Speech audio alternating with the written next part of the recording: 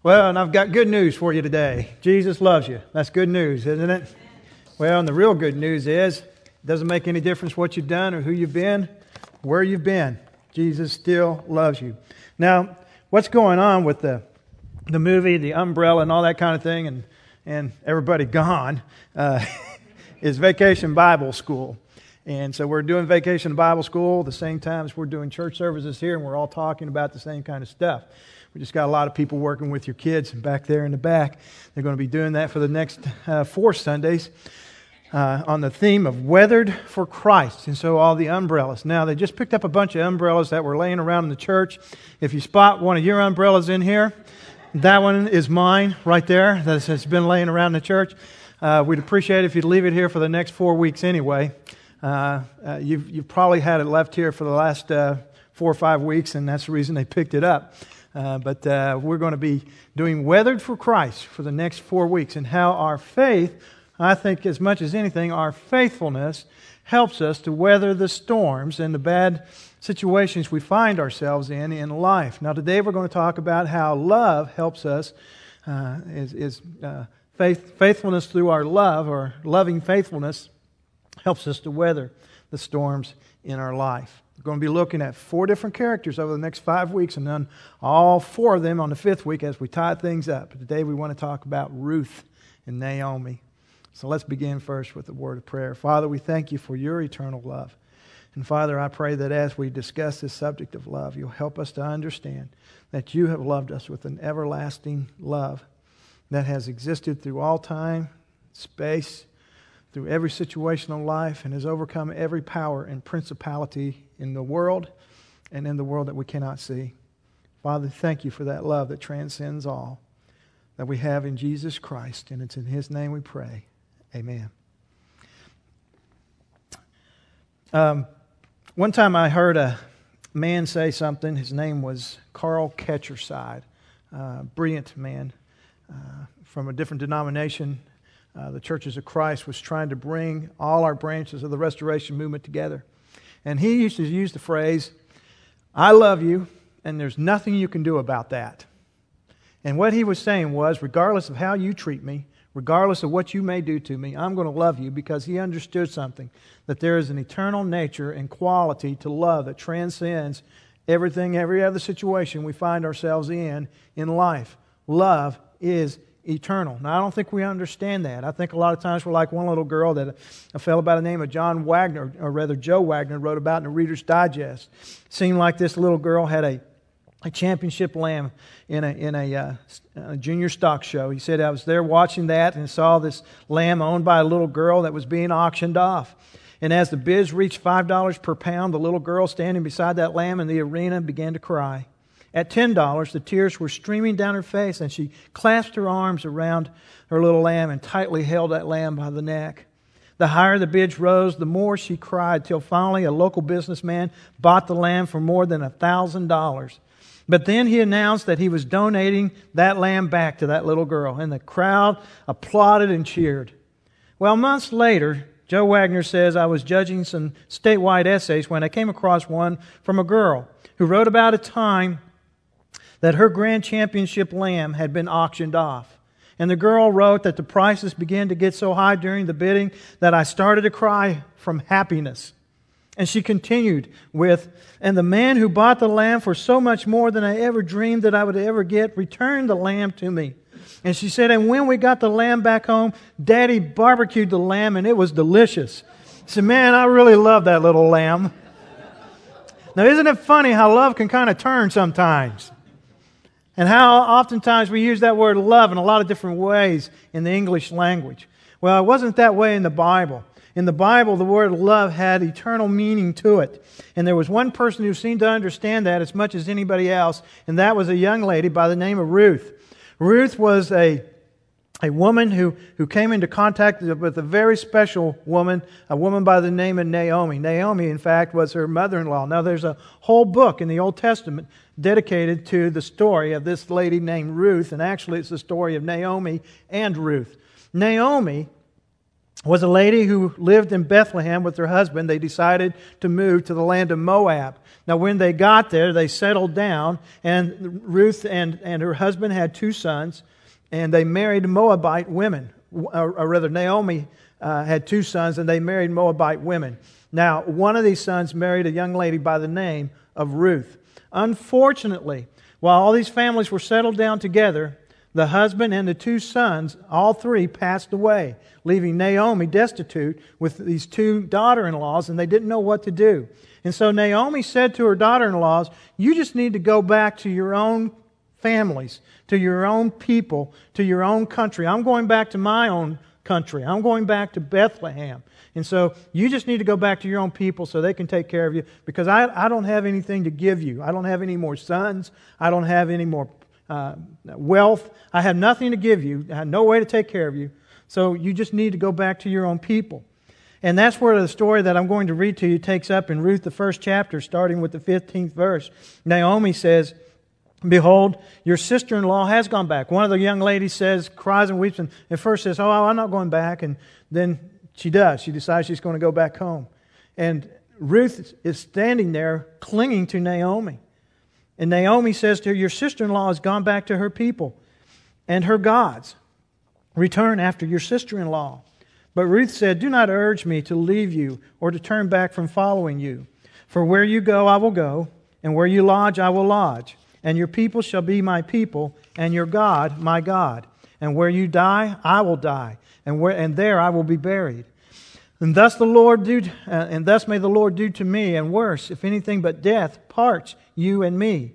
And when she saw that she was determined to go with her, she said no more to her. And in fact, Ruth did indeed go with her back to Bethlehem. And there they lived a life of destitute for a while. They had nothing. Ruth had told her, or Naomi had told Ruth, I have nothing for you back there. But they get back to Bethlehem, and they began to do what Israelites did if they didn't have anything to eat. They began to glean the fields, and that meant, according to the law, the Old Testament law was put in place to take care of those who didn't have anything. And that meant that if you had a land that you produced a great crop on, you were not allowed, you were not supposed to harvest that land all the way out to the edge of your property. You were to kind of harvest the middle, leave the edges, and leave the corners, and leave the part that fell on the ground for people to glean. And Ruth and Naomi, actually Ruth would go out behind the harvesters, and she would collect what fell on the ground and also glean from the corners and from the edge of the field that was left for people who had nothing. And that's what she did according to the law. That was God's way of taking care of those who had nothing. Well, God also had another interesting law. It was called the Levirate law. And according to that law, if a man died and left a wife, his brother had to marry that woman. And it had to do with property and had taken care of the widow and all those kinds of things. It was called the Levirate law. Some of you may remember in the New Testament one time the Pharisees were trying to trick Jesus, and they asked him this question. They said a man died and left a wife, and she married his brother, and he died, and then she married his other brother, all the way down to 7 brothers, and they all died. And so when she gets to heaven, whose wife is she going to be? And Jesus says, well, you're just trying to deceive me. And we think, man, what a weird law. And, my wife has already told me, I am not marrying your brother. If you die, I am not marrying your brother. Well, we don't have the same situation they had back then. Basically, a widow had no way of taking care of herself. And there was land and property also invested in this widow. She has already inherited the son's property. So in order to keep that in the family, because the family was the property of the land of Israel was given to people through families to keep the property in the family, then the son, the next brother rather, had to marry the widow. It kept the property. And so there was all these different things happening. It's just God's plan for keeping things in the family and keeping the family solid and keeping people taken care of. And that plays into the fact that later on down the line, Ruth is going to meet this guy named Boaz. And Boaz is a kinsman. Now, he is not the closest kinsman. You see, it is a responsibility of the closest kinsman to marry that widow, to keep the property in the family and all these kinds of things. But the main guy looks at this widow and says, I can't do it. I can't bring her into the family and mess up the inheritance of my sons and everything else. And so Boaz is the next in line. Boaz is a man who falls in love with Ruth. Now, they do everything according to the law. And so Ruth actually does exactly what she says. She says to Naomi, in essence, I love you, and there's nothing you can do about that. And she says, your people are going to be my people. And so when she goes to be with Naomi's people, all their customs, all their rituals, all their rites, she obeys every single one of them. Now, I don't know how things were in Moab, but I imagine the way things worked in Moab, if you wanted somebody, you just went to them and that was it. Well, that didn't happen with Ruth. She found this man, and she did go to him, but she would not sleep with him. She would not give herself to him, but she simply allowed the law, the Levirate law, to play itself out until she was in fact purchased by him. It's kind of interesting. She was bought with a sandal, but I don't want to go into all that. It's a real difficult process to kind of go through that and understand it. But she obeyed the law to the letter. So not only had Naomi's people become her people, Naomi's God had become her God. She obeyed the law, and she remained faithful to Naomi and to her husband Boaz until her death. And because of that faithfulness, her love was shown and now becomes a shining demonstration of the true nature of true love, that it is eternal. And also because of her loving faithfulness, she is in the line and the lineage of Jesus Christ Himself. She is one of Jesus' ancestors. But she was saying, I love you, and there's nothing you can do about that. Take me back to your people. Take me away from my family. That's okay, I'll go because I love you and there's nothing you can do about that. Take me into poverty. That's fine. I love you and there's nothing you can do about that. Sell me for a sandal. That's okay because I love you and I love my husband and I love your God and there's nothing you can do about that. I'm going to be obedient. And I'm going to be faithful because I love with an everlasting and a true love. Now that is what the characteristic of love is all about. And that love changed her life and made her into a completely different person and got her through the storm so that she is now honored in the book of the Bible because of her loving faithfulness. Because she understood that true love is eternal. But that's what Paul tries to teach us in the New Testament. The nature of love is eternal. In 1 Corinthians, the 13th chapter, Paul says this.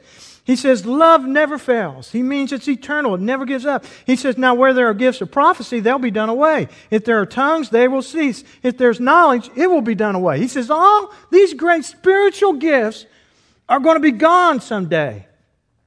But he goes on to say this. He says, but now faith, hope, love abide these three. But the greatest of these is love. Because what Paul actually goes on and says, now I see as in a mirror dimly. He said, but one day I'm going to see face to face. And then I'm going to understand everything perfectly. And when that happens, when that which is perfect is come, many things are going to go away. And when I see Jesus Christ, guess what else is going to be done away with? Faith will be gone.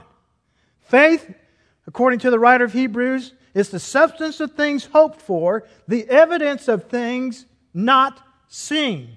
So when we see Jesus Christ, we will believe in Him, but we will no longer have faith in Him because we will see Him. It's different. When we say, show me and then I will believe, that's not faith. Jesus said, blessed are those who have not seen and yet believe.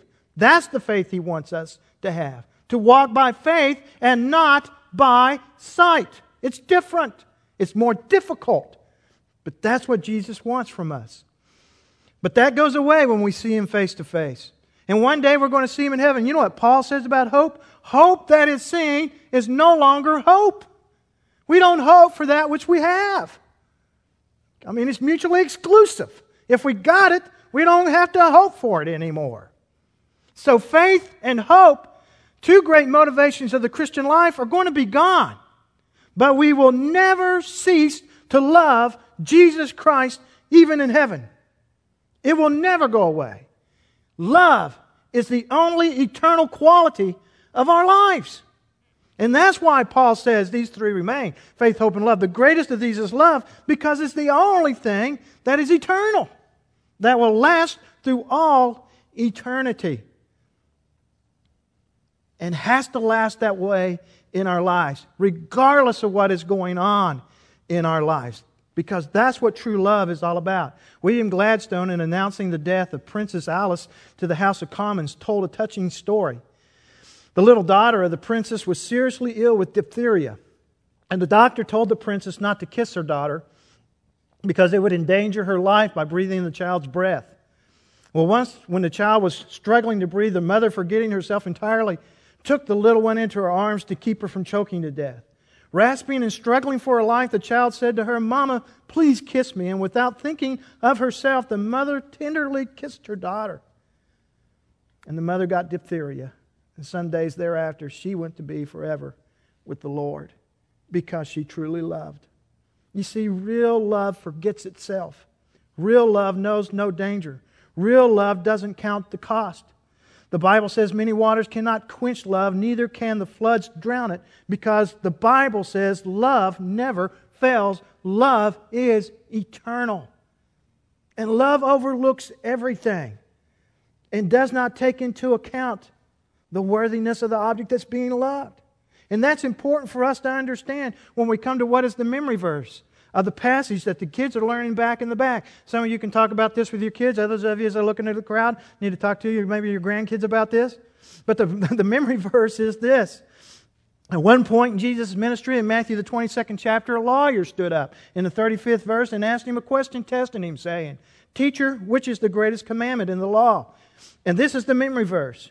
Jesus said to him, "You shall love the Lord your God with all your heart and with all your soul and with all your mind." Now that's the memory verse. Why they stopped there, I don't know. Because Jesus didn't stop there. He couldn't stop there. I guess because they just have one verse. I mean, we're talking about little kids. Let's give them a break, okay? But we're adults. We can move on from that because Jesus says the second commandment is likened to the first, and He never gave the first without giving the second. Do you understand that? Jesus never one time said the greatest command is this without going on and saying the second is equal, making them on an equal plane, that the second is like it. You shall love your neighbor as yourself. And Jesus says on these two commandments depend the whole law and the prophets. Everything that's written about in your Bible is what Jesus is saying hinges on these two commandments. To love the Lord your God with all your heart, soul, and mind. And thank God it didn't use Luke, so they left out strength. To love the Lord your God with all your heart, soul, and mind. Say that with me.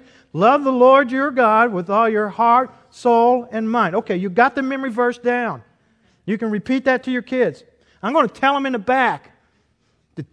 Ask you when they get home about your memory verse because you're going to get the same one every week, okay?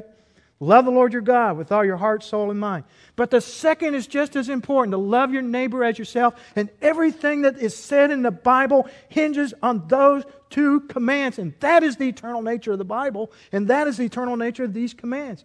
This is the kind of love that we're to have for our God and for those around us. A kind of love that never takes into account the worthiness of the object being loved, or what the object does to us, or what the object has done, or where it's been, or what it is. Love goes beyond all of that and is eternal. That's what true love is all about. Now, one of my favorite movies of all time is entitled The Princess Bride. This movie is about true love. Now, in this movie, this girl falls in love with this farm boy. He goes off to make his fortune so that he can afford to marry her, but unfortunately, he's captured on the sea by the dread pirate Roberts. Now, during that time, the prince of the land, Prince Humperdinck, decides he's going to take for himself a princess, and because of this young girl's beauty, he decides he's going to take her. She does not love the prince, but because he has the right to choose her, she has decided that she is going to marry him. However, she's captured. And then the dread pirate Roberts comes and removes her and rescues her from her captors. And then she finds out something exciting and new and interesting about the dread pirate Roberts. Wesley was the dread pirate Roberts. Her true love was still faithful. And he had never forgotten her, and she never forgot him. And even death could not stop true love, because true love is eternal. And I like the fact that she loved this poor farm boy over the prince, because true love does not take into account the object or the loveliness of the object that it is loving. The fact that she could be married to a rich prince didn't change the fact that she loved the poor farm boy more. And they would never be apart again. True love is eternal. So what does that mean to us? Well, if we love the Lord our God with all our heart, soul, mind, and strength, then we love Him no matter what comes our way, right? And that's easy to say, but what about when things are rough? What about in bad times? I know a lot of times I've sat with people and they've told me about how they hate God, how they're so angry with God because God has taken away their loved one. God has brought them to great pain. God has caused great difficulties in their life. And now, even though they at one time loved God, they no longer love God. I question whether they ever loved Him at all. I think of a man like Job who suffered through all kinds of problems and sorrows and torment in his life. And his words were this in Job 13, "Though He slay me, yet will I hope in Him." And he goes on to say, "And in my flesh I will see Him." He says, "I will still trust in my God, even if He takes my life." He says, what, are we just supposed to accept blessings from God and not the curses also? What about the Apostle Paul? I don't know what kind of conversation life he had with Jesus, but it seems like they talked to each other an awful lot face to face. And I remember there was a time in Paul's life when he had this physical problem he called a thorn in the flesh, and he talked to Jesus 3 times about it and asked Him 3 times to take that thorn away. And every time Jesus said to him, "I don't think so, Paul. My grace is sufficient for you." And you know what? Paul never one time said, "Well, forget this apostle thing then. I'm going back home. I used to love you, but you're letting me go through this problem and it's all your fault. So I hate you, God, and I'm angry with you." Now, I don't know that it's wrong to be angry with God. I think Job got a little angry with God until the end. But we need to understand, even in our anger, we still love God because love is eternal. I appreciate what Corrie ten Boom said about her God. Even through all the suffering she went through, she said, "I still believe in a God who's too kind to ever be cruel and too wise to ever make a mistake."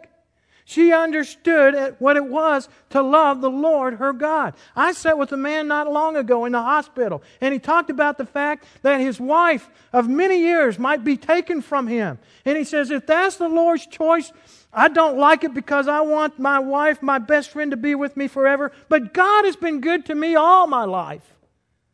And so if that's what He decides, I accept it. And I'm ready for it, because even if that happens, I know that she's going to be in a better place. And I can't help but be glad for her in that. He says, I love my God no matter what happens in my life. And what about friends? Boy, it's easy to love friends when they're being nice to us. But how easy is it to get hacked with somebody when they cut you off on the interstate? Or when somebody hurts your feelings, and most of the times unintentionally, but sometimes intentionally. What does the Bible say about love? It says this. Paul talks about it in the 13th chapter. He says, love is patient. Love is kind. It is not jealous. Love does not brag, and it is not arrogant. It does not act unbecomingly. It does not seek its own. It is not provoked. Does not take into account a wrong suffered. It does not rejoice in unrighteousness, but rejoices with the truth. It bears all things, believes all things, hopes all things, endures all things. Love never fails. Paul is saying, regardless of what happens to us in our life, the only way to weather those storms is to continue to love. That's the only thing that gets us through. And that's not dependent upon what happens to us or how people treat us or what even God may seem to be passing on into our lives. You know, a lot of times we give God a bad break. I've heard people gripe about how God has taken somebody away from them, and then they go on to talk about the fact, well, yeah, but that person smoked for 50 years, was 75 pounds overweight, ate fat all the time, and on and on and on, and now they've had a heart attack and God's taken them away. Well, come on. We make choices in our lives, and sometimes they're not good ones. And we reap what we sow. And even when we don't make choices about those situations, Adam made a choice a long time ago that left us in a world that is now marred with sin, and we live in that same world. And it's always going to be imperfect. And you know what? That's a good thing. Because every time I suffer, every time I go through difficulties, I am reminded of the glad fact that this world is not my home, and it makes me long for heaven, and it makes me love the fact that God has planned a better place for me even more. Now, I'll tell you, this loving thing is not easy. It's not an easy thing. I'm not here to pretend that it is easy. But I can always tell you this, that love will always help you weather the storms. Because it weathered the storms in Christ's life. You see, our love isn't based on the fact that we're so good. Our love is based on the fact that God first loved us with an everlasting love. Paul talks about the eternal nature of God's love in Romans the 8th chapter, and he says this about that. He talks about the sufferings and the problems and how the whole world is groaning, like in the pains of childbirth, waiting for that time when all this imperfection is going to be done away with.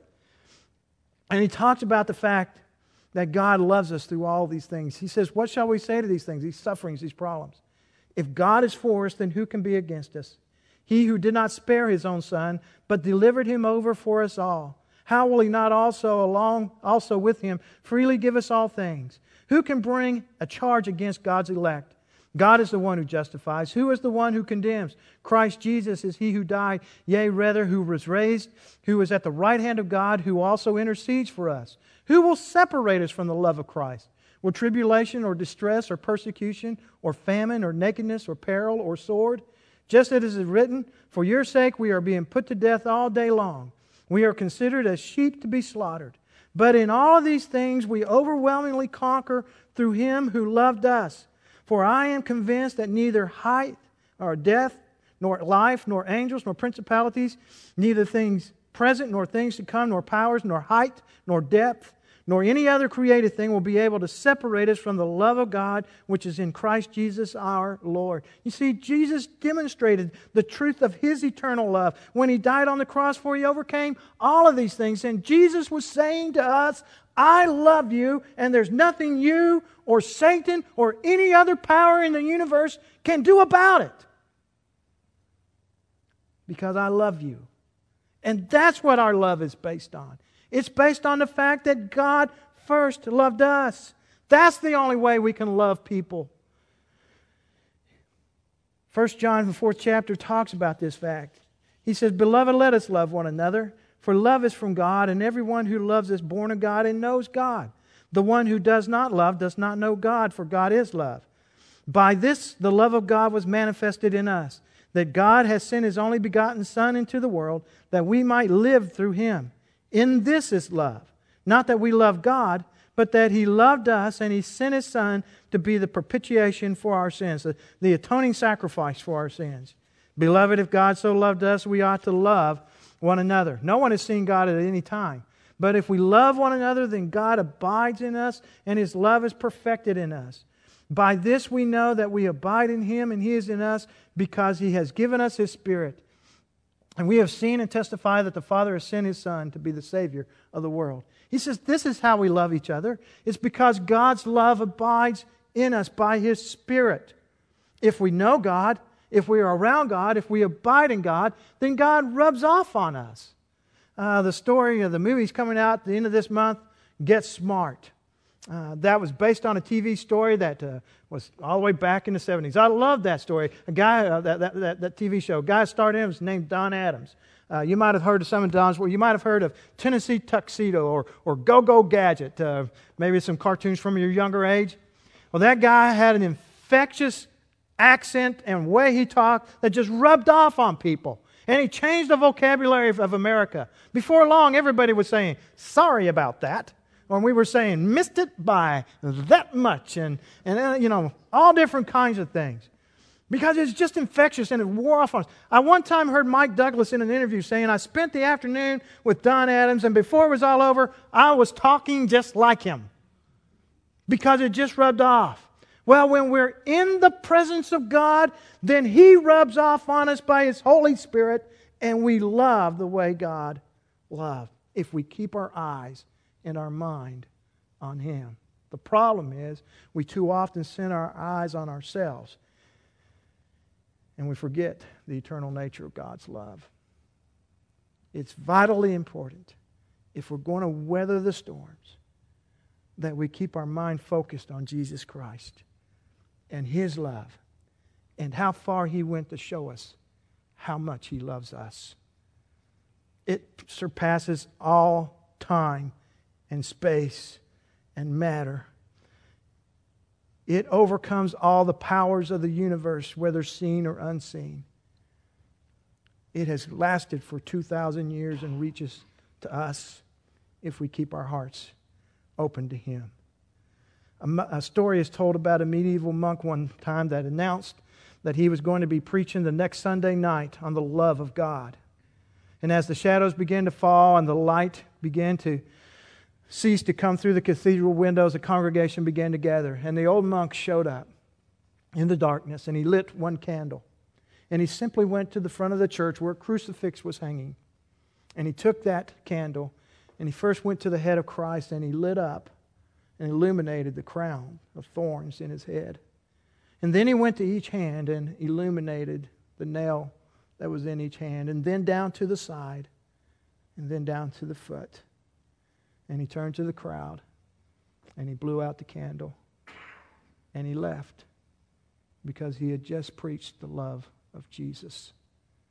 And the crowd got it and left in hushed silence with him because they heard the message of what he's saying. That God so loved the world that He gave His only begotten Son. That whoever would believe in Him, no matter where you've been or what you've done, or who you are, He gave His Son for you. Because God wants you to know this. God loves you, and there's nothing you can do about it. Because His love is eternal. That's what God wants you to know. And that's what God wants you to understand. And the only way not to receive that love is to reject Him. But He still offers it to you, even in this moment, regardless of who you are and what you've done. Jesus loves you. Let's pray and thank Him about that. Father, we thank You for that love. Help us to love with the eternal love that You have shown us, that reaches across time and space, even across death, pain and suffering. Thank You for loving us with an eternal love. For this we pray in Jesus' name, and amen. He's extending that love to you just now. And if you'd receive that love, then we invite you to come and receive it. Ruth received the love from Naomi and passed it back to her and loved her forever and loved her people and loved her God and gave her life to her and went with her wherever she was going. Well, that's what Jesus wants us to do. Because He has loved us so much, He wants us to return that same love back to Him and say to Him, Your God will be our God. We will be Your people. Wherever You go, we will go. And we will love You no matter what happens. Because You loved us in spite of who we are.